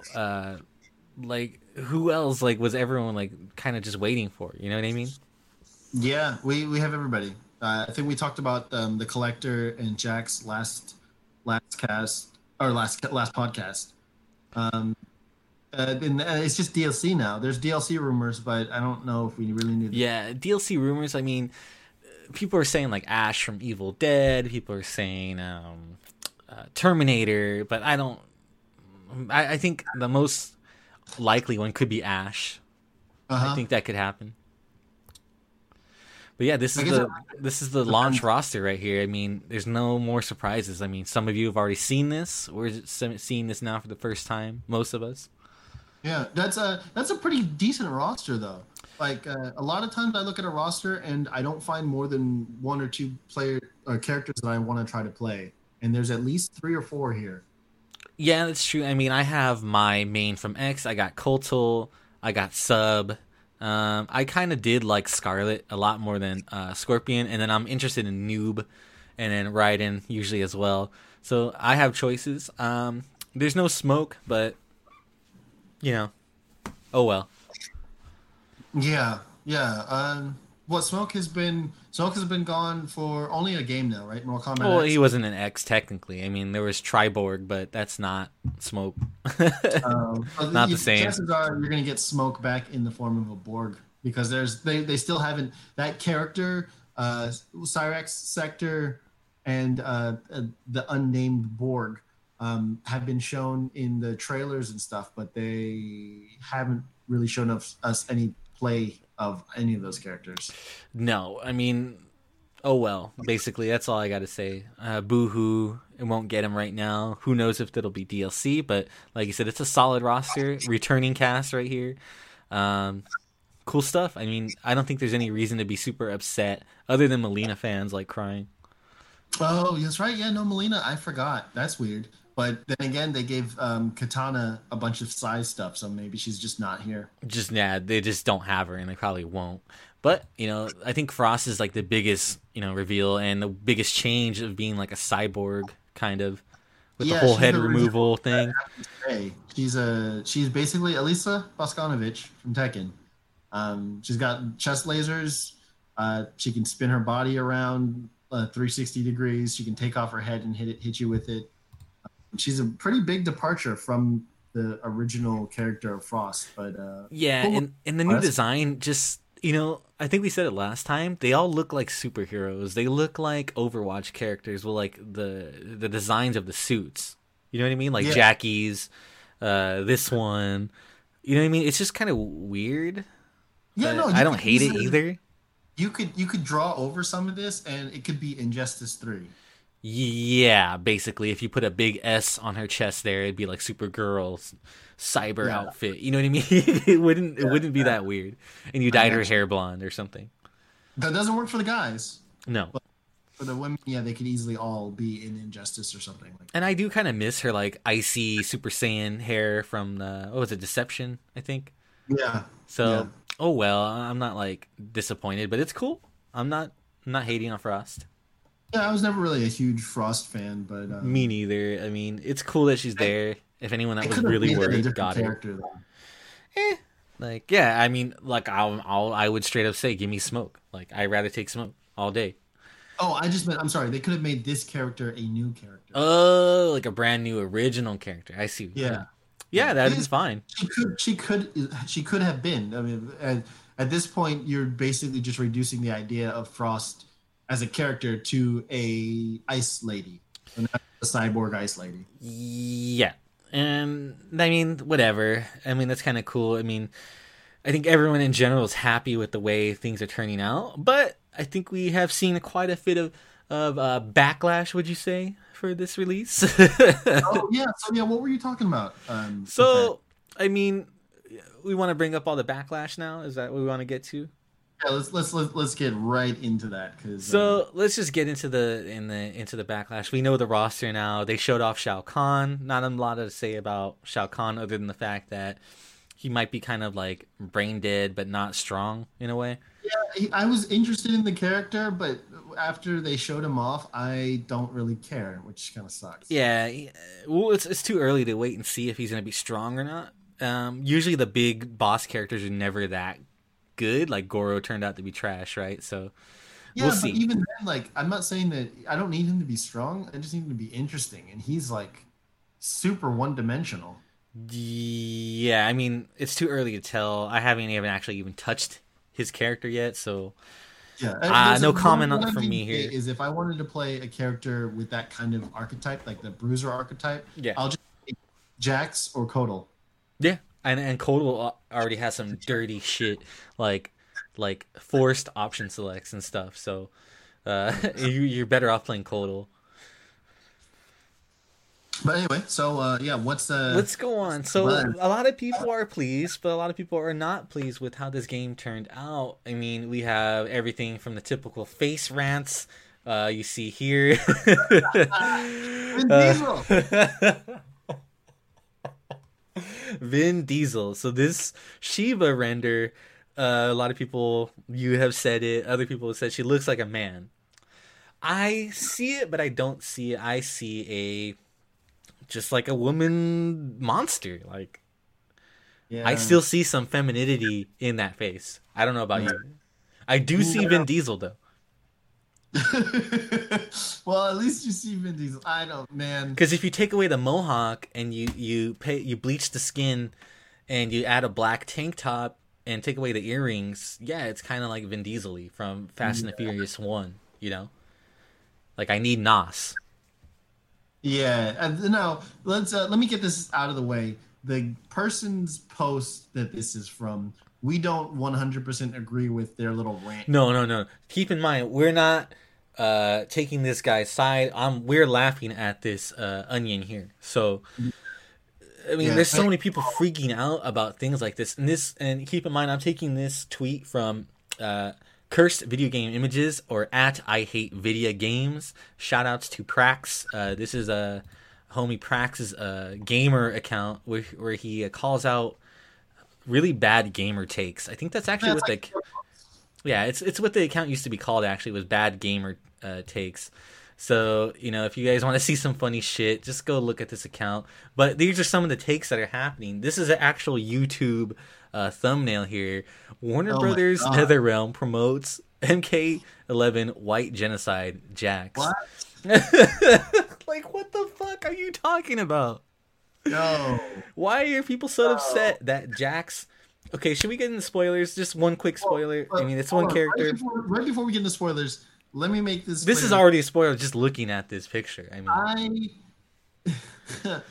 the thing about Mortal Kombat fans over anybody is that they are a special breed. Yeah. They do not represent the ideals or core values of the rest of the gaming community, especially the fighting game community. They are special. I'm not even going to say Mortal Kombat fans. I'm going to say NRS fans. Mm-hmm. A very specific type of game, and people who really love that game, those games are a specific type of person. I'm not saying that if you play these games that you're one of the type of people I'm talking about. I'm just saying that they attract a particular type. It's a type of casual player that cares more about the aspects surrounding the game rather than the gameplay itself. Yeah. Yeah, so they're upset about these funny endings that that I don't know. Like, let's just get into it. I'm just gonna say it. Jax's ending, he basically ends slavery. I mean, he goes back in time. Basically, he ends slavery. And in this image here, this is supposed to be imagine all this text is not in the way. There's like, these buildings, and he's wearing like kind of like an African garb, and so is his daughter, and blah blah blah. So it's basically implying that him ending slavery made like the world better for, or made the world more African influenced, right? Because the building here is like an Egyptian kind of looking building, and blah blah blah blah blah. So people are taking this out of hand and saying that ending is somehow implying that you should kill white people, when it's not saying that whatsoever. It's just like a what if scenario. If you killed all like the head slave masters, what would have happened? Like, it's totally not murder all white people whatsoever. Yo, okay, so this is stupid on multiple levels. This is stupid on multiple, 2 parts stupid, and I have a good tweet to explain that. So let me open this up really quick. Let's go to Twitter, and this is a take where it was explained perfectly. So Prax here, this is his account. He tweeted, "Good take. Quote, it tries too hard to be woke and panders to the Black Panther hype. Unquote. Bad take. Quote, this is white genocide. Unquote." That right there. That's exactly that right there. I replied pretty much this, LOL, because this is true. This ending is stupid because, like, it's just, as he says, it tries too hard to be woke and edgy and pander to the Black Panther hype that has been built for the past year, right? For real. For fucking real. Yeah. I agree with that take. And I also agree that the bad takes, that it's white genocide, that's a horrible take. Like, why would you get that out of this unless you were totally insecure about something? Okay, so there's a lot of people who are all about outrage, one direction or the other. So that's kind of a given that something like this would happen. People fucking just getting upset for the sake of getting upset. Yeah, and there is also a large group of, let's just say, Caucasian biased gamers who are actually afraid of getting quote bred out of existence. Now, this is actually a Twitch controversy that happened, I think, a couple weeks ago, where a guy named Nick Fuentes was on like this big debate, and something about he didn't agree with interracial relationships, and he straight up said as his answer, well, you guys are laughing, but you won't be laughing when you're bred out of existence. So there are a couple people out there that do think this way. So I can see why someone would like see that ending and just get so upset and so triggered over a black man shaping a better life for himself. So it's just kind of funny and sad at the same time. But on the other hand, on the other side of that, basically the good take side of that, I'm trying to find it, and I'm sorry that I can't bring it up really quickly. I don't know, maybe you can, but there is a picture of the staff at NetherRealm Studios. Yeah. It's mostly white neckbeards.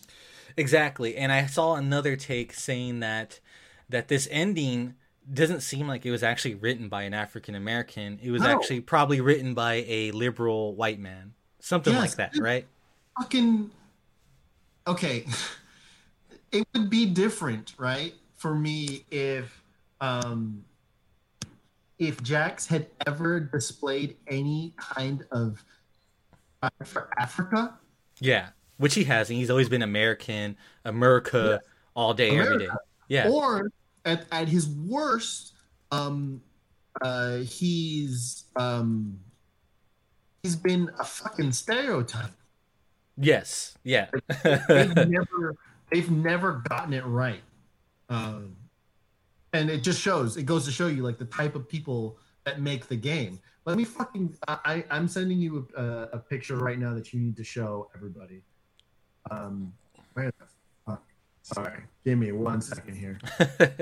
Well, while you're finding that, I just have to say that yes, there is a big disconnect between the people writing the game and maybe between what that particular community really feels is good representation, because you don't have true representation because there are no black writing staff. Probably, I don't know, I don't work at NRS, but if you're telling me that's true, that the staff is mostly Caucasian males, there's no way they could really like make a relatable ending for Jax like that, right? So this is going back to Armageddon and Deception. Where did you send it? On Google? Yeah, sorry. On Hangouts? Can you get the link on Hangouts? Let me look it up. I'll have to click in here, show messages. I think I got it here. Let's copy that. And just put that up on screen. Yeah, let's do that. Paste and go. Okay, yes. That old costume, I forgot about that. Oh, shit. Oh, God. So, yeah.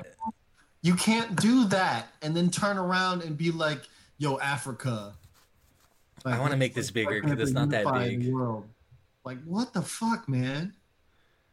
This one, it's hard to find. So these are all Jax images. So here's the image here. Oh, I can't. Oh, I don't have a Pinterest account. Yeah, I guess I can't zoom in. That's why I sent you the Google link. Well, either way, that if you guys can see that, that's like the stereotypical Jax with the baseball hat and the chain, the fucking chain medallion. You know what I mean? You can't go from that, like you said, to woke and Wakanda forever. Like you. Yeah, and they had it, dude. If you ask me, they had it right in like Mortal Kombat 1 through 3, and probably Mortal Kombat X, where he was just like a American military guy. Yeah, with a focus on America, really. Like he never went out of his way to be all woke and shit. What the fuck, man? Either way, I don't care. To me personally, as one half of the Tilted podcast, my opinion, I don't give a fuck. I think the ending is funny because it reminds me of the hater sketch from Chappelle's Show where they go back in time and shoot the slave owner and free all the slaves. It reminds me of that sketch, and that's why I think it's funny. It's just done a lot worse in Mortal Kombat because it's not a comedy show with a good writer writing the sketch. So, what's your take? I mean, as the other half of the podcast, I'm blown away that it's not surprising to me that this ending exists. Looking at the stuff and the kind of stuff that we talked about, the fact that like, the men are designed a particular way, the women in the game are designed a particular way. Like, and having seen the picture of the staff that works at NRS and having watched these CombatCasts that make my mind fucking melt. This is par for the course, and it's insane that this is reality. That shit is it's a little bit insulting to me, but it's not insulting to me in a racial way. It's insulting to me because it insults my intelligence. Right. They couldn't think of something better for him to do while going back in time. He could fucking do anything. Yeah, but he had to just do the most cookie cutter, like easy to see ending there was. Give him a fucking personality for once. Yeah. And yeah, I have nothing else to say. It was stupid, and this is only the beginning. We have not even seen any real gameplay developments of this yet, because it's still day zero. Not everyone has a game. We're sitting here talking about it, and some other people have been streaming for the past like 8 hours. So, we'll have more to talk about on the next podcast about the actual developments, week 1 of Mortal Kombat 11. But we had to for sure talk about the controversy on launch. Yeah, it's just crazy. Yeah, but real talk. Mortal Kombat 11 looks like it's shaping up to be a pretty decent entry in the series. They've tightened up on a lot of the problems that we've seen in match videos of people playing recently. I'm seeing less exploitable combo breaking. So that's kind of cool. You're not seeing it happen as much. It's happening in a much more strategic manner, but who knows if that's going to remain that way. We're seeing some advanced movement in the form of wave dashing, aka blade dashing. Wave dashing is back, so that's cool. The gameplay looks to be pretty tight. The one thing I'm seeing though seems to kind of suck about it, if we can talk about it right now, is the fucking grind to unlock everything, including fatalities and brutalities. Yeah, but that's content. But the way that it's done, like versus. I understand the need to monetize your game or whatever, right? Or content, or give the game life. But there's got to be a better way, because the amount of coins and stuff and currency that you get to unlock things in the crypt is abysmal. It's fucking abysmal. And the crates and stuff, they take like the crates that have decent stuff in them, which are basically loot crates, by the way. Yeah. They take something like, you're seeing 15,000 anywhere to like 50,000, or in some cases, coins. And when you break a vase, you get 2 to 5 coins, which is nothing. Absolutely pennies. 15 to 25K, but that's like one of the better loot boxes. Yeah. Like I don't know, it kind of reeks of fucking DLC monetization practices. I don't know how that's going to shape up yet, but that's what it looks like, because the grind is real. We'll have to wait and see if they sell you coins with a K, right? Oh, they're definitely going to, man. Yeah. You have to unlock fucking fatalities. I think this was in the last game too, but it didn't seem to be as hard to gather all the things from the crypt. You found them sometimes just randomly in the crypt. Like, it was just weird, so. I've watched people play the towers, the challenge towers, and the challenges there are, for the most part, pretty dumb. They're just like, you're going to have a missile fly at you every 5 seconds, and it hits only you. Or there's flames on the floor that, again, hit only you, that you have to avoid. Oh, well. And they got to do something, and I'm sure those are last-minute additions. But those are the things that us as players are not going to be doing anyway. We're probably only going to be playing online. Yeah, but it depends on how online goes into getting, customization gear, because that's a part of the game now. Well, not in online, but yes. Yeah, but I'm talking about cosmetics. Yeah. Well, to me, that's not even crazy important anyway. Like, we'll have to wait and see what the real meat and bones of the game is going to be after today. Yeah, that definitely takes a backseat to the gameplay. I agree. Yeah. Don't put all those customization options in front of me and then make me have to play 4 hours. It looks a lot like DOA 6. Oh, yeah, so you get all these costume choices, but they're locked behind gold. I get you, yeah. Yes, that's the way. Hey, that's just the way to prolong gameplay. That's 2019 game development right there. I was watching Maximilian play this morning, and he played for literally 2 hours and did not get one single thing for noob, and was upset and went to sleep.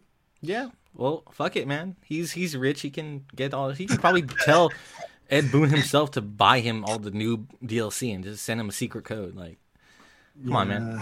Don't feel bad for Max. So the game's out, though. You guys, if you're fans of the game, or especially if you wanted a true spiritual successor to Mortal Kombat 2, then definitely look into Mortal Kombat 11. It should be out now digitally, at least for most people, except for Steam. Steam, I don't know. I can't check, but as soon as we're done here, I'm going to go look and hopefully pray it is, but I think it's not. Well, shit. Yep. But anything else you want to add before we get out of here? Anything going on this week? Well, nothing really for me. This is my last week here in SoCal, so I'm moving to NorCal next week. There's a chance that not next week, but the week after next, I might not be able to cast. We'll talk about that off stream. Yeah. Just because my particular living situation is and I'm starting new work and everything. Yep. That's about it. I don't really have anything that I'm playing right now. I'm on the fence about buying Mortal Kombat 11. I'm going to give it a couple days.